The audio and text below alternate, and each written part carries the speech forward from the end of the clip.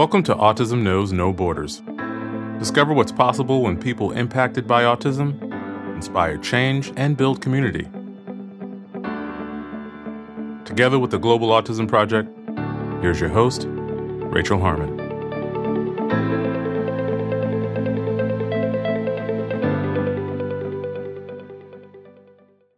Hello, everyone. Today we're speaking with Molly Ola Pinney, the CEO and founder of the Global Autism Project. She's also the #1 supporter of this podcast. You'll hear Molly give a history of our organization, highlighting important turning points over the last 17 years. As an employee, it's always fun for me to hear about how the organization has evolved, from the heart of a 23-year-old with a mission to change the world to a global movement involving almost 20 countries.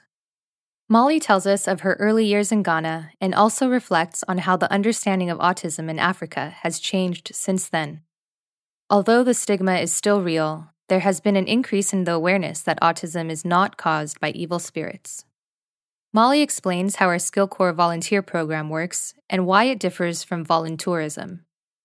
We describe the relationships we have with our partners and share stories from our first global summit held in August of 2019. Molly illustrates how decisive action and leadership helped her to respond appropriately to the coronavirus crisis back in January.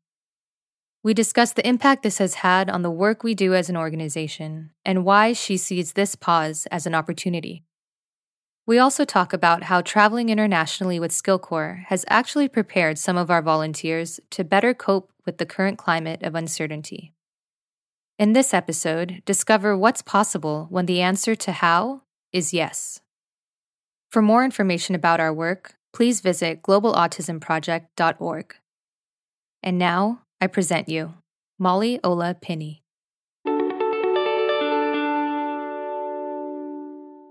Hello, everyone, and welcome to Autism Knows No Borders. Today's a special day. I'm speaking with the CEO and founder of the Global Autism Project, who also happens to be my boss, Molly Ola Pinney. Welcome to the show, Molly. Thank you. I think it's quite appropriate that we're recording this episode on April 2nd, World Autism Awareness Day. And with all that's happening around the world during the COVID-19 pandemic, we're reminded that even after all this passes, autism will still be here. Absolutely. And we'll discuss later how the crisis has impacted the work that we do at the Global Autism Project. But first, it would be great to give our listeners a brief background of how the idea for the podcast came about. And I remember when I first brought up the idea of the podcast to you in November of last year, I was having lunch one day and I happened to be listening to a podcast about autism. And I thought, hey, we should have a podcast for the organization. And when I pitched it to you, you didn't hesitate to say yes, and you immediately gave me the green light to go for it. Yeah, I was so excited. It had been one of those ideas that had sort of, I've been guests on a lot of podcasts, and I sort of felt like we probably have enough to talk about as an organization, but we're busy right now. And I think what I was mostly excited about is that obviously you came into our work as a Skill Corps member, as a clinical team member. And I just thought, how cool to have somebody who's so close to the work be able to share what we're up to. So yeah, and I like projects. I like big ideas, and I knew you'd crush it. So yeah, yes, go for it. I was a little bit surprised when I said yes before you finished, but yeah. Right. Here we are, exactly. Yeah, here we are. You never know. We're going to cover a wide range of topics on this show from a variety of different guests. We'll have self-advocates, parents, and professionals from all over the world. And I'm so interested to hear about how people overcome obstacles and what breakthroughs they might have along the way. Yeah, awesome. So I wanted to ask you, what does Autism Knows No Borders mean to you? I'm sure we'll talk a bit about how the organization got started, but really when I think about this idea of no borders, I think about something that impacts you wherever in the world you live. I get emails all the time at 2 and 3 in the morning. So no borders in terms of the time of day. It's 24 hours a day, 7 days a week, 365 days a year, and all the continents of the world, and all the countries of the world, and all the corners of the world. And so I think there's that, but there's also this idea that the autistic community can only accomplish so much, and we're breaking out of it. I've been doing this for 17 years, so we're breaking out of that idea, but when I think about no borders, I also think in terms of potential, in terms of what's possible for people with autism. And for me, that's really the aspect of our motto that resonates more. It's sort of, there's no borders, and there's no borders to what's possible. So yeah, I think that's it. And the history of that is many years ago, when we first started the organization, a guy I was working with at the time, who was also one of my best friends from when I was 4 years old, said, "Hey, do you think this sounds good?" And I was like, "Yeah, it sounds kind of good." And now it's trademarked. It's all over everything we have. It's, and it's Autism Knows No Borders. Fortunately, neither do we. And the idea not only that we're going to go to places around the world, which is, of course, the work that we do, but also that we're never going to put a ceiling or a border around what's possible for the community. Mm-hmm. Yeah. So let's talk about how you started the organization and what we do now. First, could you share your journey of how you began working with the autistic population? Yeah, definitely. I had completed an AmeriCorps program in Seattle, Washington, and a neighbor said, "We have a friend whose child has been suspended from school and his mom is looking for a new school. Could you maybe babysit for him?" And I thought, yeah, I'll do that. I'm, taking time off from college. I finished this AmeriCorps program, not totally sure what's next. Sure, I'll babysit. And I met the family and I met the kid and I loved the kid. And he was so cool and so fun. And his mom asked me if I'd maybe be willing to learn to be an ABA therapist. And at the time I'd been studying behavioral neuroscience. So I'd read a little bit about Lovaas and ABA. And I thought, maybe, I don't really know what it is. And I was all set to say, no, I don't think that's going to be a fit. And I went home that day and they called and I said, yeah, I would love to do that. That sounds really interesting.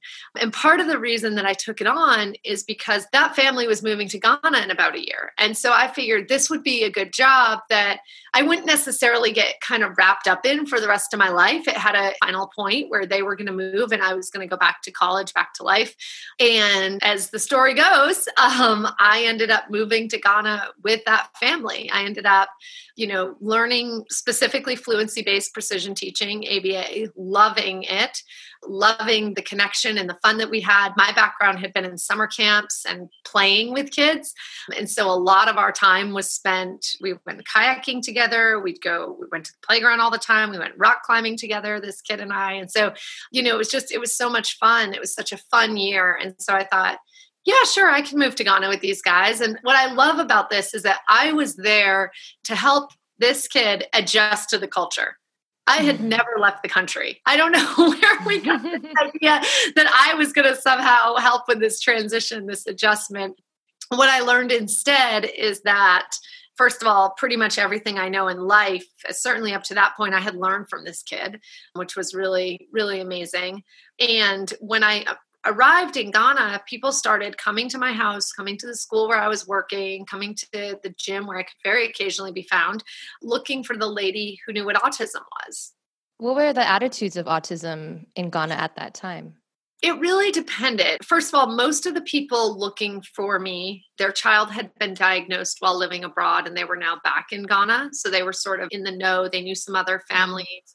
I remember we did a newspaper article a few months into it, maybe even a few weeks. And the title of the article was Not Possessed, Just Different.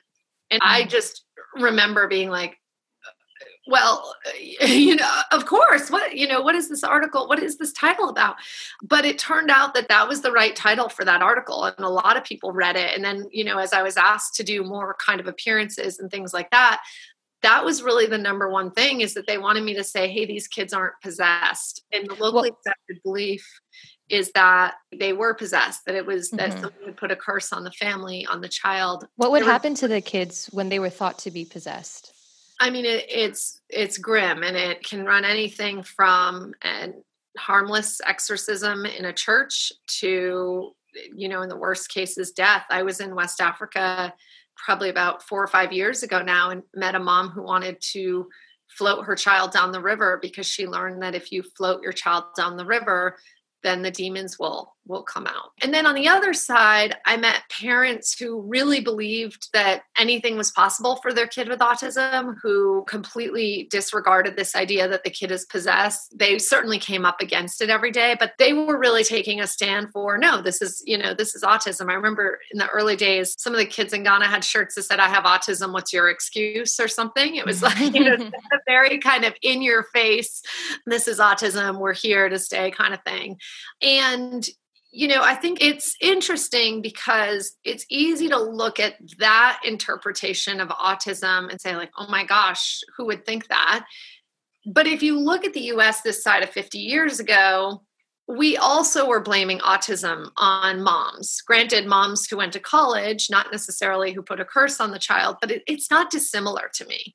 Mm-hmm. And what I learned is that it really had to do with just a fear. And I also learned very early on that I was not going to be the one to dispel, I don't know what causes autism either, and so people would say to me, oh, but is he possessed? And I would just say, talk to me about what he likes to do. What kinds of things does he enjoy? We just kind of redirect and have that conversation instead. And what I know is that if my primary message had been these kids aren't possessed, I would have hit a wall. Really, it was more about potential and possibility.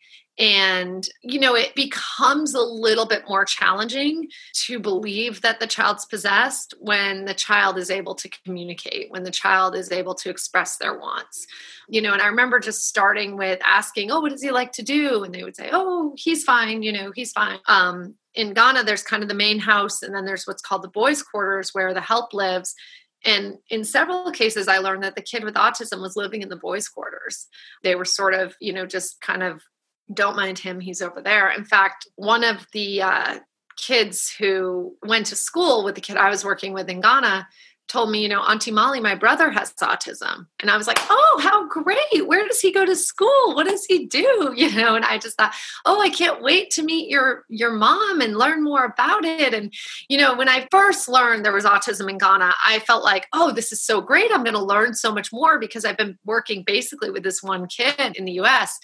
And quickly learned that just having come from the US, having had minimal experience with autism, I was going to be viewed as the local expert. And because of the incredible parents and professionals I was meeting and my total lack of understanding around the culture, and not for lack of wanting to understand, but I'm never going to be Ghanaian. I'm never going to grow up with the belief that these people are possessed. And that's a really, really important distinction, I think. So, I really got in the first 2 years of the organization when I lived in Ghana that my role really is going to be to collaborate, to listen, to learn. Now we tie it up in a neat little bow and we say, oh, we have a very Socratic approach. What that Socratic approach was when I was 23 living in Ghana is I didn't know either. So everything I did, I asked, oh, what about this? Could he maybe this? Could he maybe that? So the other thing is when I was in Ghana and learning what was happening in Ghana, I felt like, surely there's an organization that's going to come to Ghana that's going to provide training. There's got to be. Of course there is. I had just learned about this concept of NGOs and I thought, oh, let me find the autism NGO. And this organization predates Autism Speaks. So there were many national organizations, but it wasn't like there was this giant organization to just connect with. And so what I found instead, when I went on my dial-up internet connection in West Africa in 2003, or when I went to the fancy internet place that had satellite internet, was just more people around the world looking for the same thing. Mm-hmm. So I realized pretty quickly that this was sort of one of those, you look around and go, somebody has to do something, right? And then you realize that there's just like this mirror behind you and you're like, okay. Mm-hmm. So, how did you grow from there? Very slowly, very organically. We messed up a lot. If you come to skill core orientation, the first thing you hear me talk about is, we spent 8 years learning what not to do, learning lessons of humility, of grace, of pushing on. And, it's one of those things where we kept going and kept learning and kept iterating. And I think really, how did we grow? How are we still here? We've never been afraid of failing. And part of that was probably I was 23 when I started it. So there's just some failures that are just going to happen. Mm-hmm.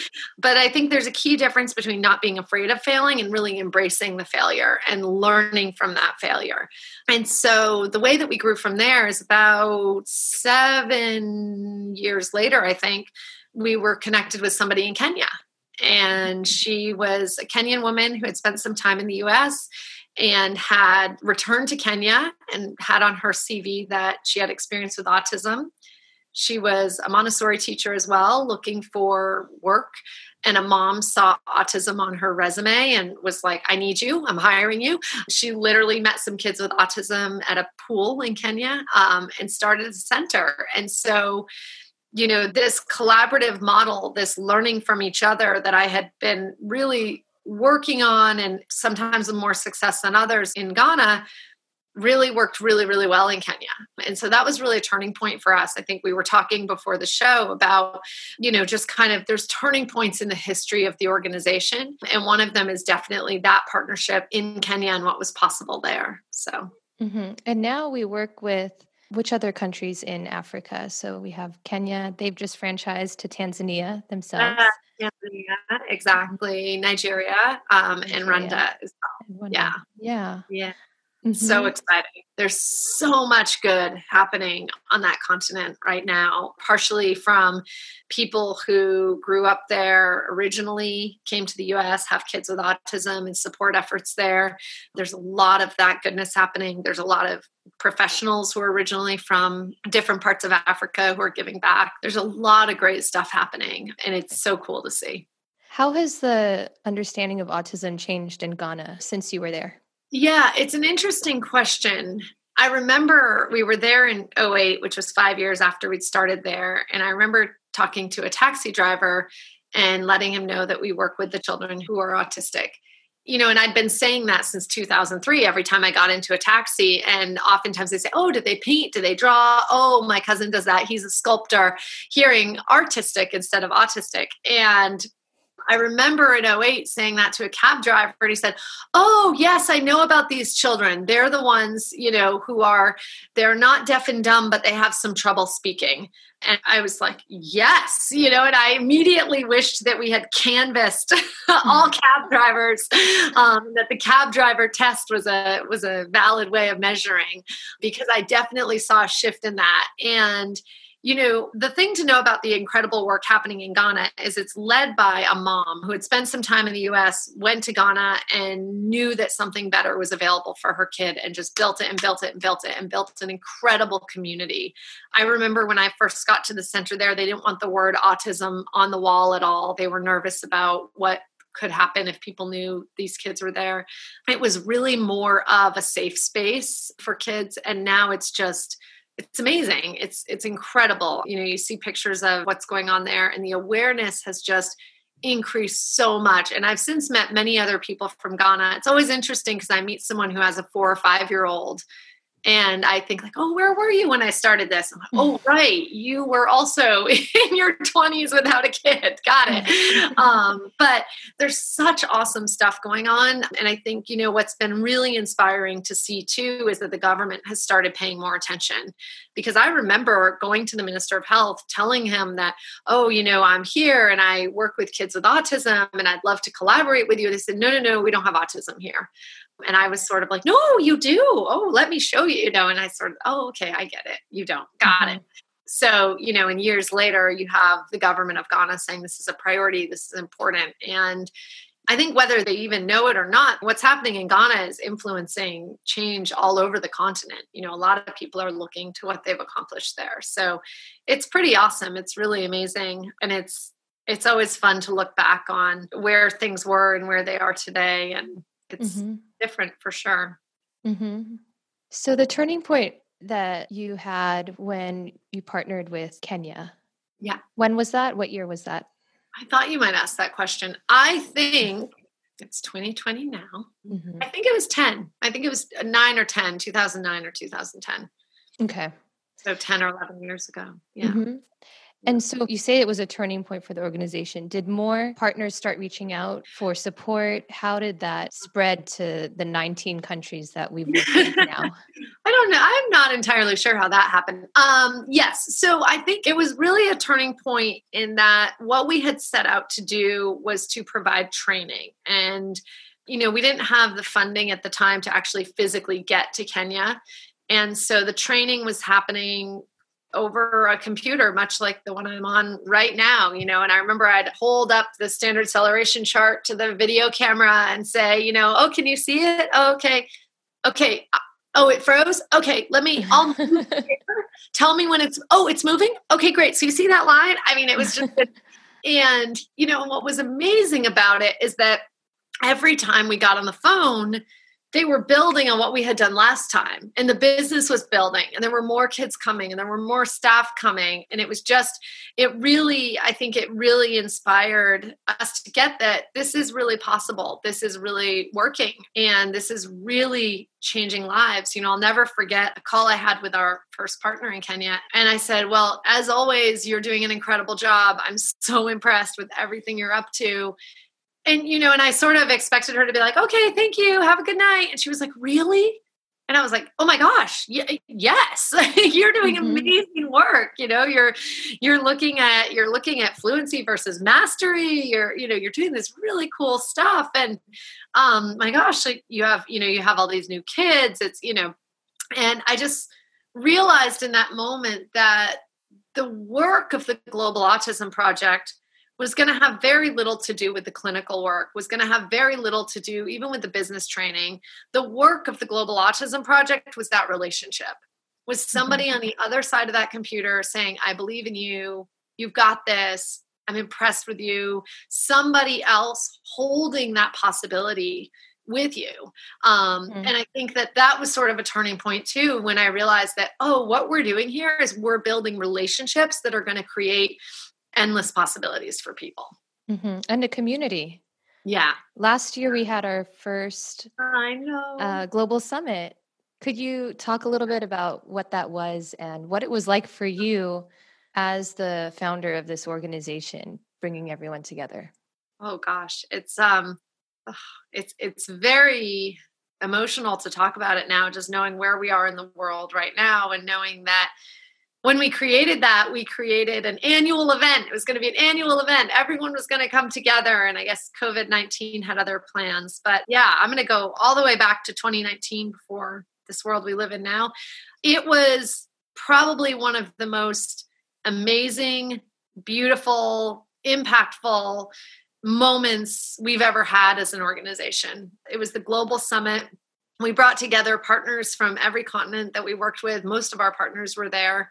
We had Skill Corps members. We had other supporters of our community. We had 80-something people there. And what we had set out to do was to not just create another conference. This was not about a conference. This was about an experience. We had an improv teacher there. We had mindfulness training. We had yoga. It was just really an experience to bring people together. And I can honestly say without that event, we would all not be weathering COVID-19 as well as we are right now, because what became possible when people got to get into space with each other and they got to collaborate with each other and they got to laugh together and cry together. It was kind of this roller coaster of 3 days of amazing. And, for me, it was wild. It was a wild few days. I remember at one point I was standing, we were in this very cool space. Bali's beautiful, as we all know. We'll link to the video maybe in the notes, but I remember looking down and there was a workout happening and there was a deep conversation happening and there was a workshop happening in the, I can't remember what it was called, that covered area kind of further out in the lawn. I remember just seeing it and being like, this is incredible. And I also, as I often do, started to think of the bigger vision and, oh my gosh, what about when this is 10 times larger? What about when this community is even bigger? Because what was happening there was really transformational. People walked into that event one person and they walked out of that event another, in terms of how they saw themselves, how they saw the world, how they saw community. We had people join us who had found the website and just happened to join us, and we're all in a WhatsApp group still. And it's one of Yeah. the more active WhatsApp groups. I have never in my life been in a WhatsApp group with everyone at a conference and stayed in communication like this. Yeah. And it's just been, it was so cool to know that what we have to offer here supports not only our partners and our organization and our SkillCore family, but people who run businesses here in the US as well. So I actually the other day was just looking at that video, and it's just, I'm so grateful that we have that video to go back there and be reminded of it. But it was a really special event, and it really felt like the catalyst for the like kind of Global Autism Project 2.0, you know. So, Yeah.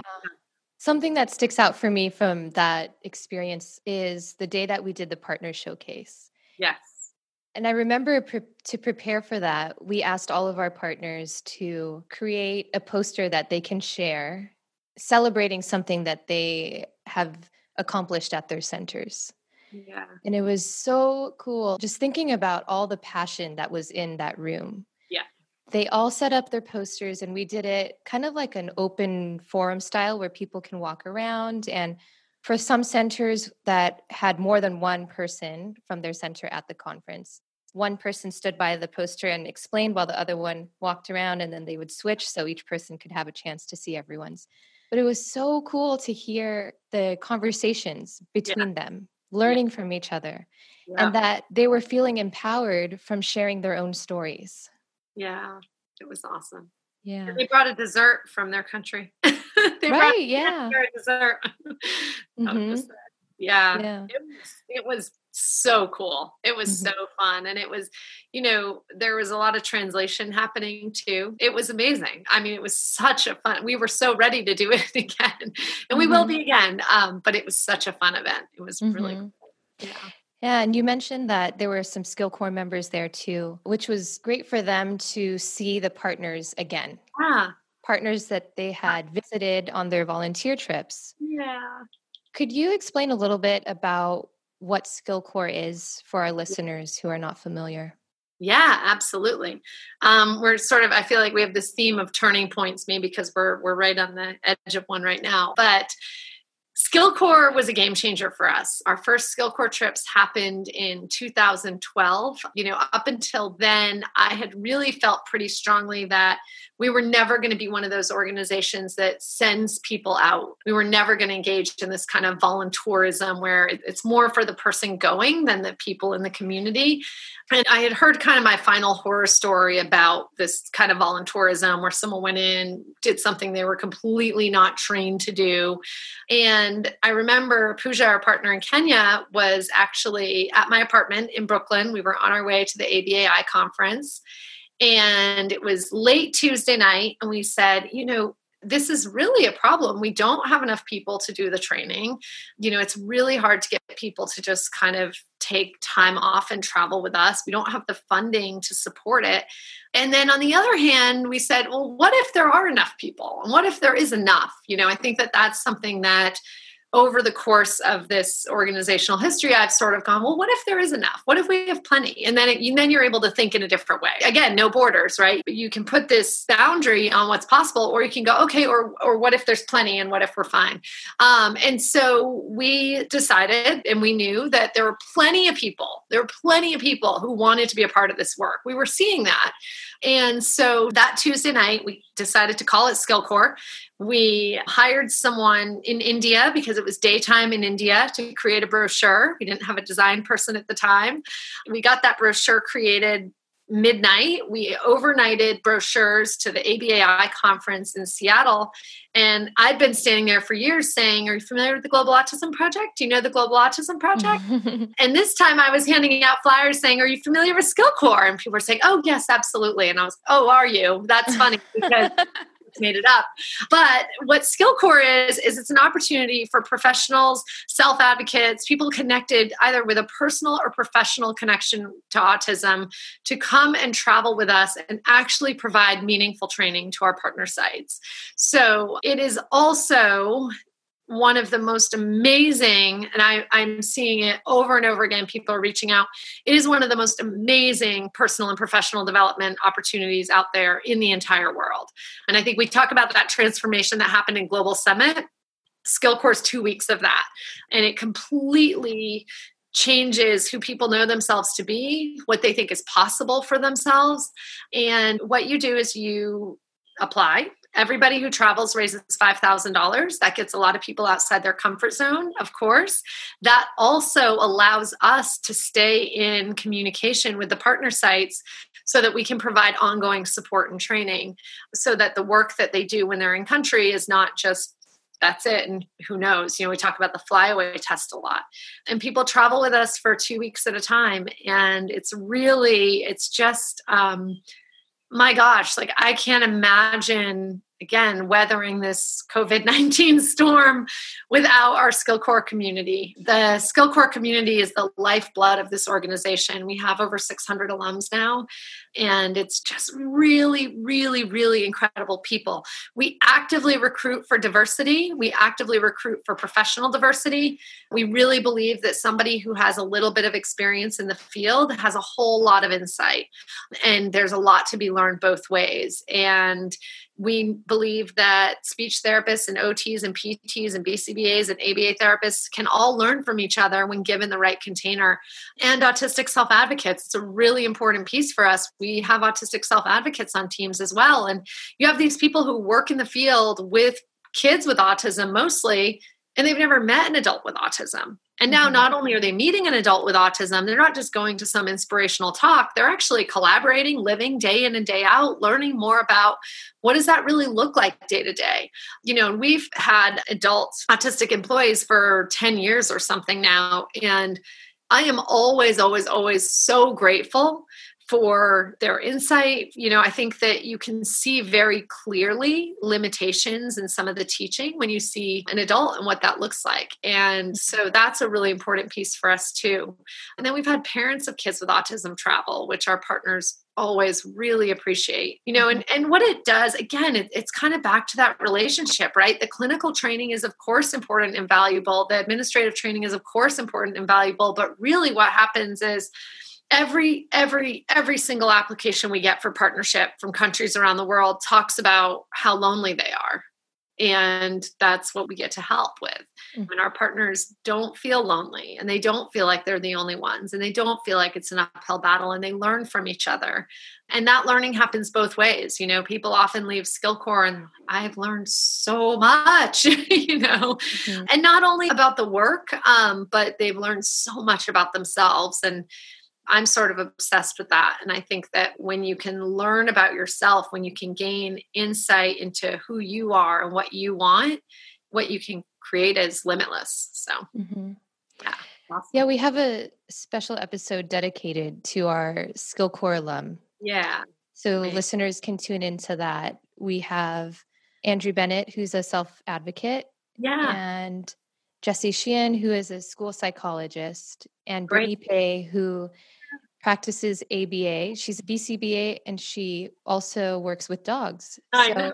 Yeah. So it's a really interesting conversation that we have that people can tune into. Yeah, that's awesome. You could literally run an entire podcast on SkillCore stories and what people have, the transformation that's happened for them, what they've created in their lives. I got an email, and this is not the first one like this that I've gotten, and somebody mentioned that they had had a really traumatic childhood, and for many years they'd been afraid even to leave their own house. And now not only are they leaving their house, they're leading trips for us all over the world. They're bringing people out. And it's not the first email like that I've gotten. There's been a number of people who this has really been a turning point for them. It's one of those things where it takes you out of your everyday life. There's some value in that, right? It takes you out of what you know to be true every single day.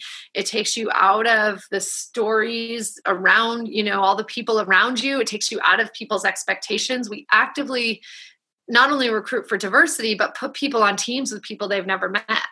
And we were very deliberate in that because we really want people to have an opportunity to be who they can be, not who they know themselves to be. And even the people who are resistant to that at first, they're like, that was the best part. That was so important, you know? Mm-hmm. So it is really cool. Yeah, it was a turning point for me, for sure. I volunteered in 2018. That summer, I went to Uganda. Yeah. And I was just so hooked on the mission. I still am. Just didn't turn back. But I did learn so much about myself and who I can be as a leader. And it gave me more confidence to express myself. I learned how to collaborate in very stressful situations. You know, you're you're rooming with someone. It felt like college, really. Yeah. Yeah. Because it's a stranger and you're forced to adapt and stretch those comfort zones for the better. Yeah, absolutely. Yeah. A lot of people have reached out and told me about how their SkillCorps experience has served them so well to keep their wits about them during COVID-19. How so? You know, in a lot of different ways. First of all, clinically, right? So learning how to really, all of a sudden clinicians are now working remotely. Now getting buy-in from parents cannot be an afterthought. Now that's the primary objective. That's the primary objective. And we talk a lot about how buy-in isn't enough. You really need ownership.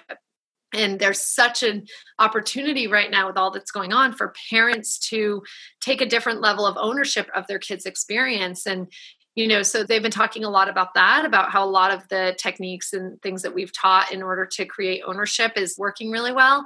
Some people have said, you know, I was realizing even when I was just talking, it's like it takes you out of your daily life and gives you that opportunity for reflection.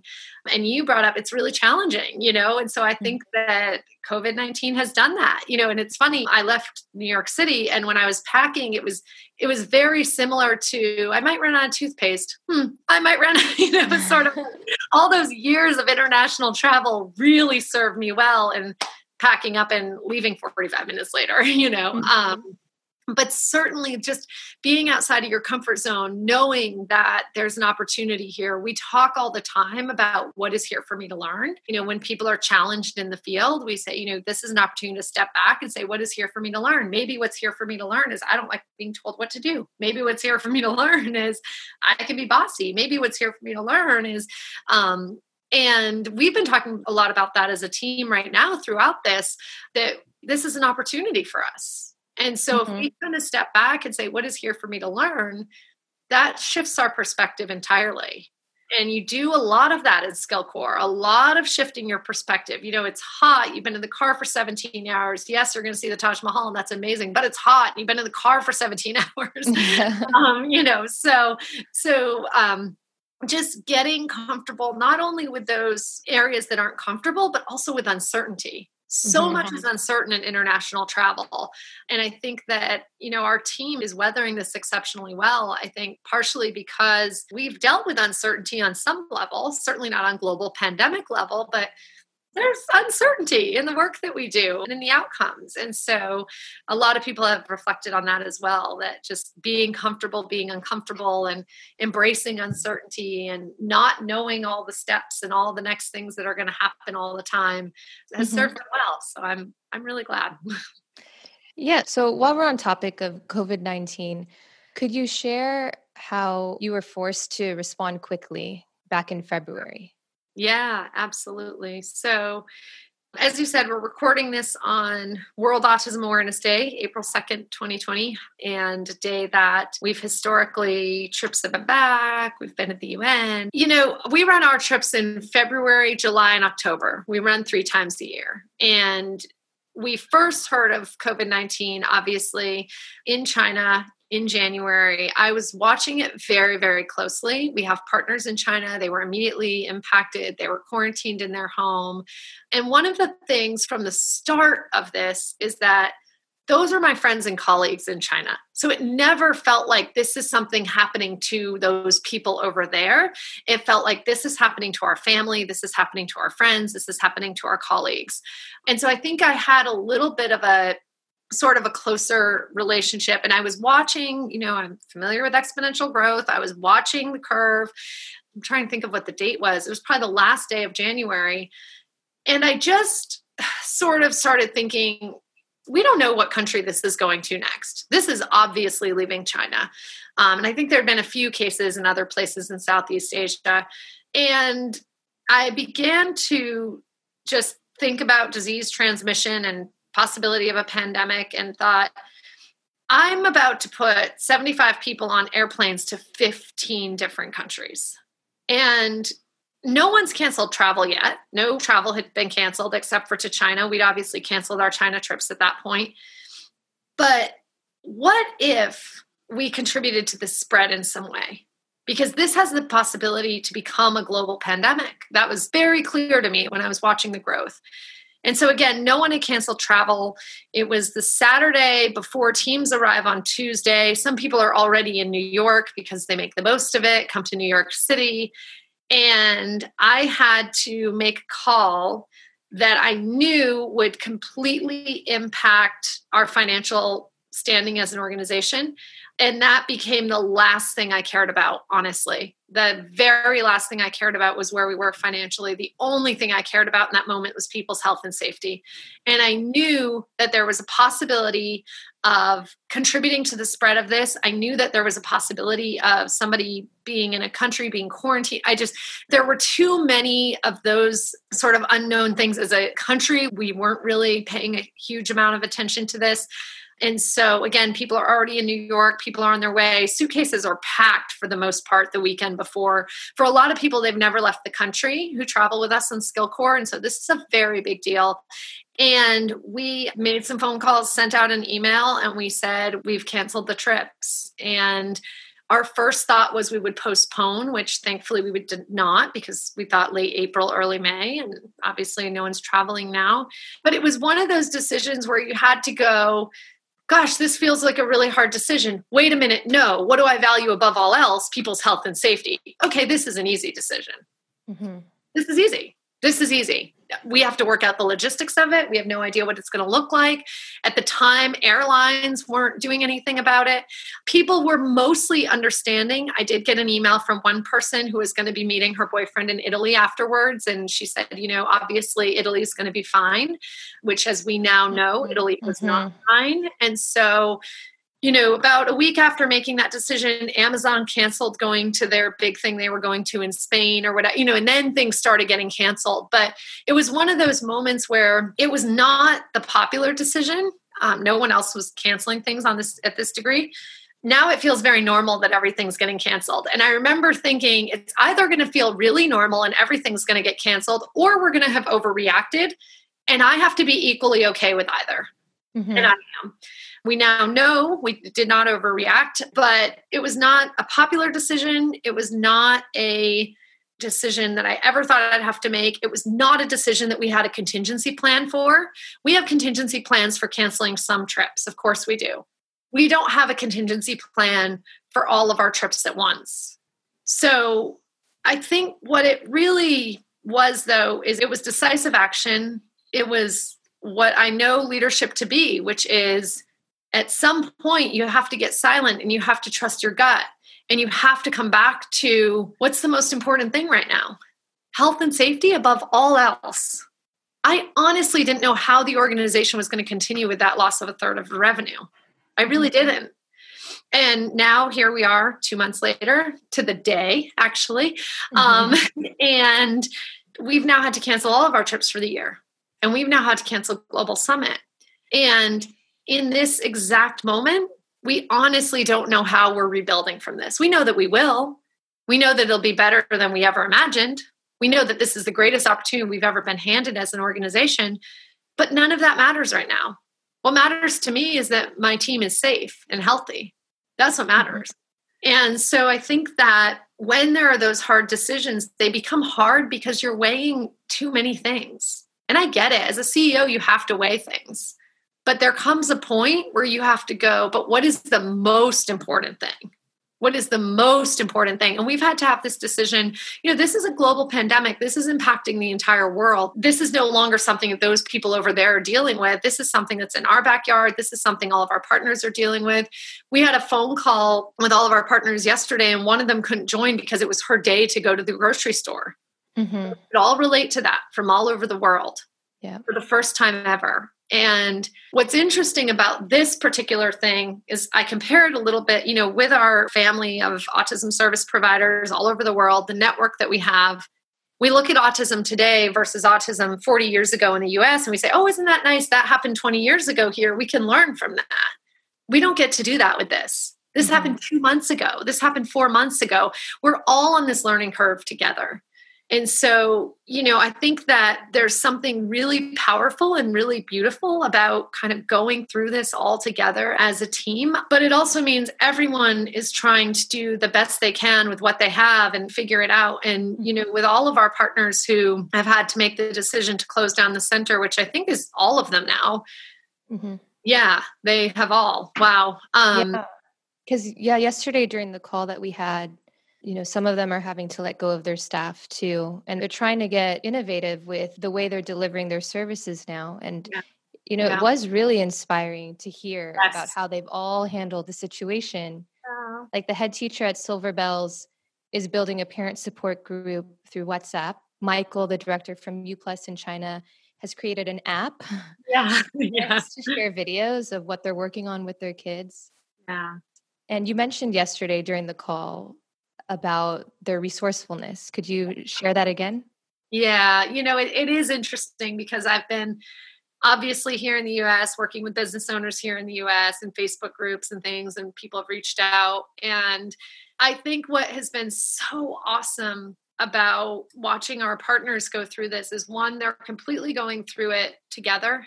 They're a family, they're a team, they're supporting each other. In that call yesterday, we had some breakout groups where they talked in smaller groups. We're very, very fluent in video conferencing here at the project, which has been amazing.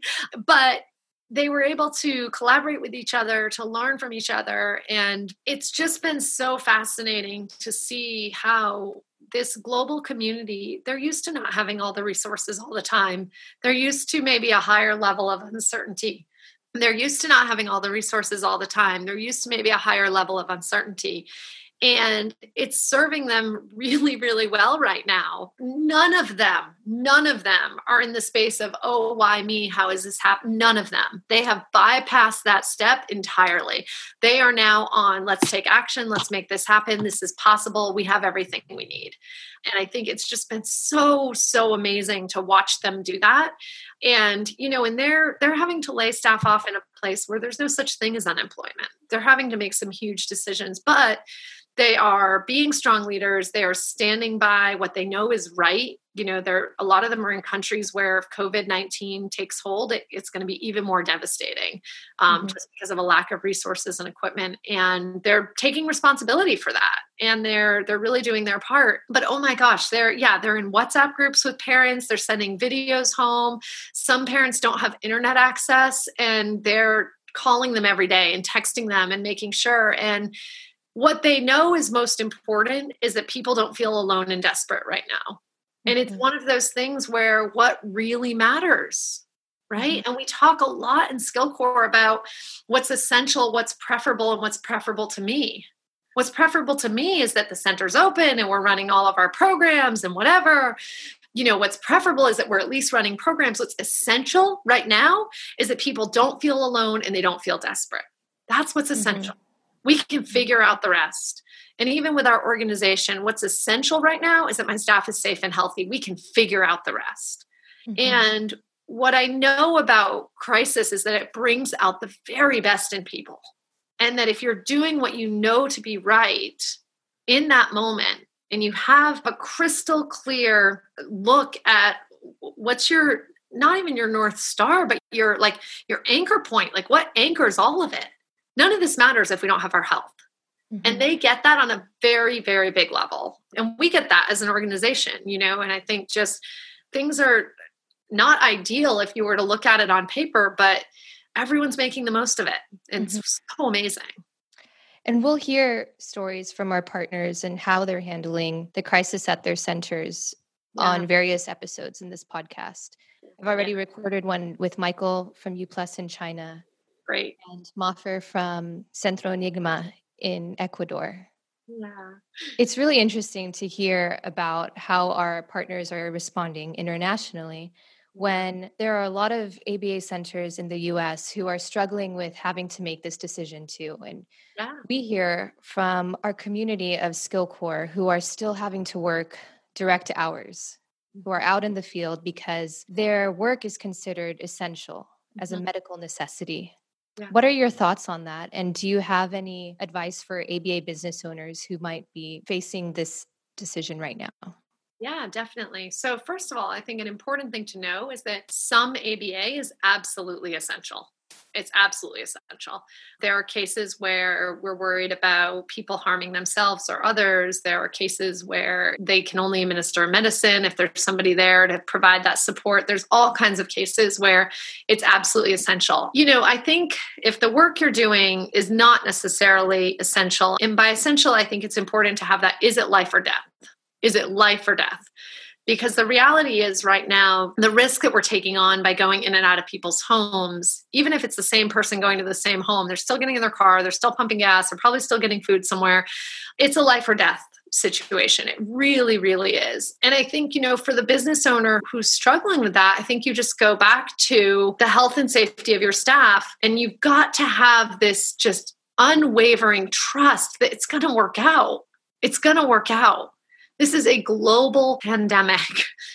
We're going to have to figure out something as a global community structurally to carry on, and I think that just trusting that it's going to work out. And listen, I have zero evidence that it's going to work out, but what I know is that it's going to work out. And I really believe that you have to believe it to see it. Mm-hmm. And I think the other thing is that I would say to business owners is that please don't see this for anything other than what it is, which is the biggest opportunity we've ever been handed. This is the biggest opportunity we've ever been handed. We can create whatever we need to create. And, for me, it came down to, we were trying to innovate our way out of this. We're very entrepreneurial as an organization. We said, we can't go to China. Okay, we can go to these places. Oh, we can't travel internationally. Okay, we can do something domestically. We can't gather as a group. We're canceling everything. And it felt like I could be on this never-ending treadmill for the next 6 months with my team of trying to figure it out. Or we could take a pause. Everyone could take a break and we could see this for the opportunity that it is. And I have found, and we've talked about it as a team, it was the right decision. Mm-hmm. It really was. We're still a team. We have our weekly happy hours, we stay in communication with each other. This is an opportunity. And I think the second that you can stop seeing it as a crisis, or you can see it as a crisis all you want, and also it's an opportunity, and I think the two can coexist for sure. But that's really how I see it. All right, Molly, we're going to have to wrap up here in a little bit, but just wanted to close with this last question of what possibilities you envision for the organization for the rest of 2020. Yeah, what a fun question to ask a CEO who has just laid off a staff, and we now have our revenue this year, because we've canceled all of our trips, is down to zero. And so, I think an easy answer, it would be easy to say, there are none, but I don't think that at all. I think that we're starting from a completely blank slate. We're getting to take a collective inhale and exhale as a team, as a community. I really think the possibilities for us right now are absolutely endless. We're down to nothing but our heads and hearts, and I think that just seeing how the team has stuck together through all of this. I mean, you're still running this podcast, people have been incredible. And I think that what's possible is a deeper connection and more success, whatever that means, than we've ever experienced. I think that what's possible is a closer community. I think that we're already seeing it. I mean, I'm hearing from SkillCorps members I haven't heard from for a few years who are talking about the impact SkillCorps made on their lives. I think that when we kind of all get stripped down to we're home all day and what really matters, what we find is that what matters are the relationships and the people that we have. And I just think that from that place of nothing, we can create anything. And it's super exciting. I have no idea. I feel like we have to do a follow-up in a year. I have no idea what's next. And I'm so excited by that. I really, really am. The reality is the 17 years of work is not going to disappear. It's a foundation that we now get to build on. And we get to build from a place of absolute nothingness. And so what's possible for us as an organization? Anything and everything. Mm-hmm. Yeah, I'm excited to see what's in store. Molly, it's been a pleasure speaking with you today. And we'll attach all of the links to the show notes. People can watch the beautiful video from Global Summit to get some inspiration. Enjoy it. Yeah, thank you so much for the work you're doing for this podcast. It's so exciting. It's so timely. I love it. I love that people are home needing something to listen to, and we happen to have this podcast that's been in the works for the last few months. So all works out. All right. Thanks, Molly. Take care. Thank you. Thanks for joining us today on Autism Knows No Borders. I hope from hearing Molly's episode, you have gained a better understanding of our mission at the Global Autism Project, and perhaps even a new perspective on what's crucial in these days of uncertainty. Tune in each week for engaging conversations of how people across the globe are inspiring change and building community. Thanks for listening. Take care. You've been listening to Autism Knows No Borders, brought to you by the Global Autism Project. You can find Rachel's notes for this episode and learn more about today's guests at autismknowsnoborders.com. If you enjoyed this episode, please kindly rate the show and leave a review. By doing so, you'll be helping us increase awareness and acceptance of autism around the world.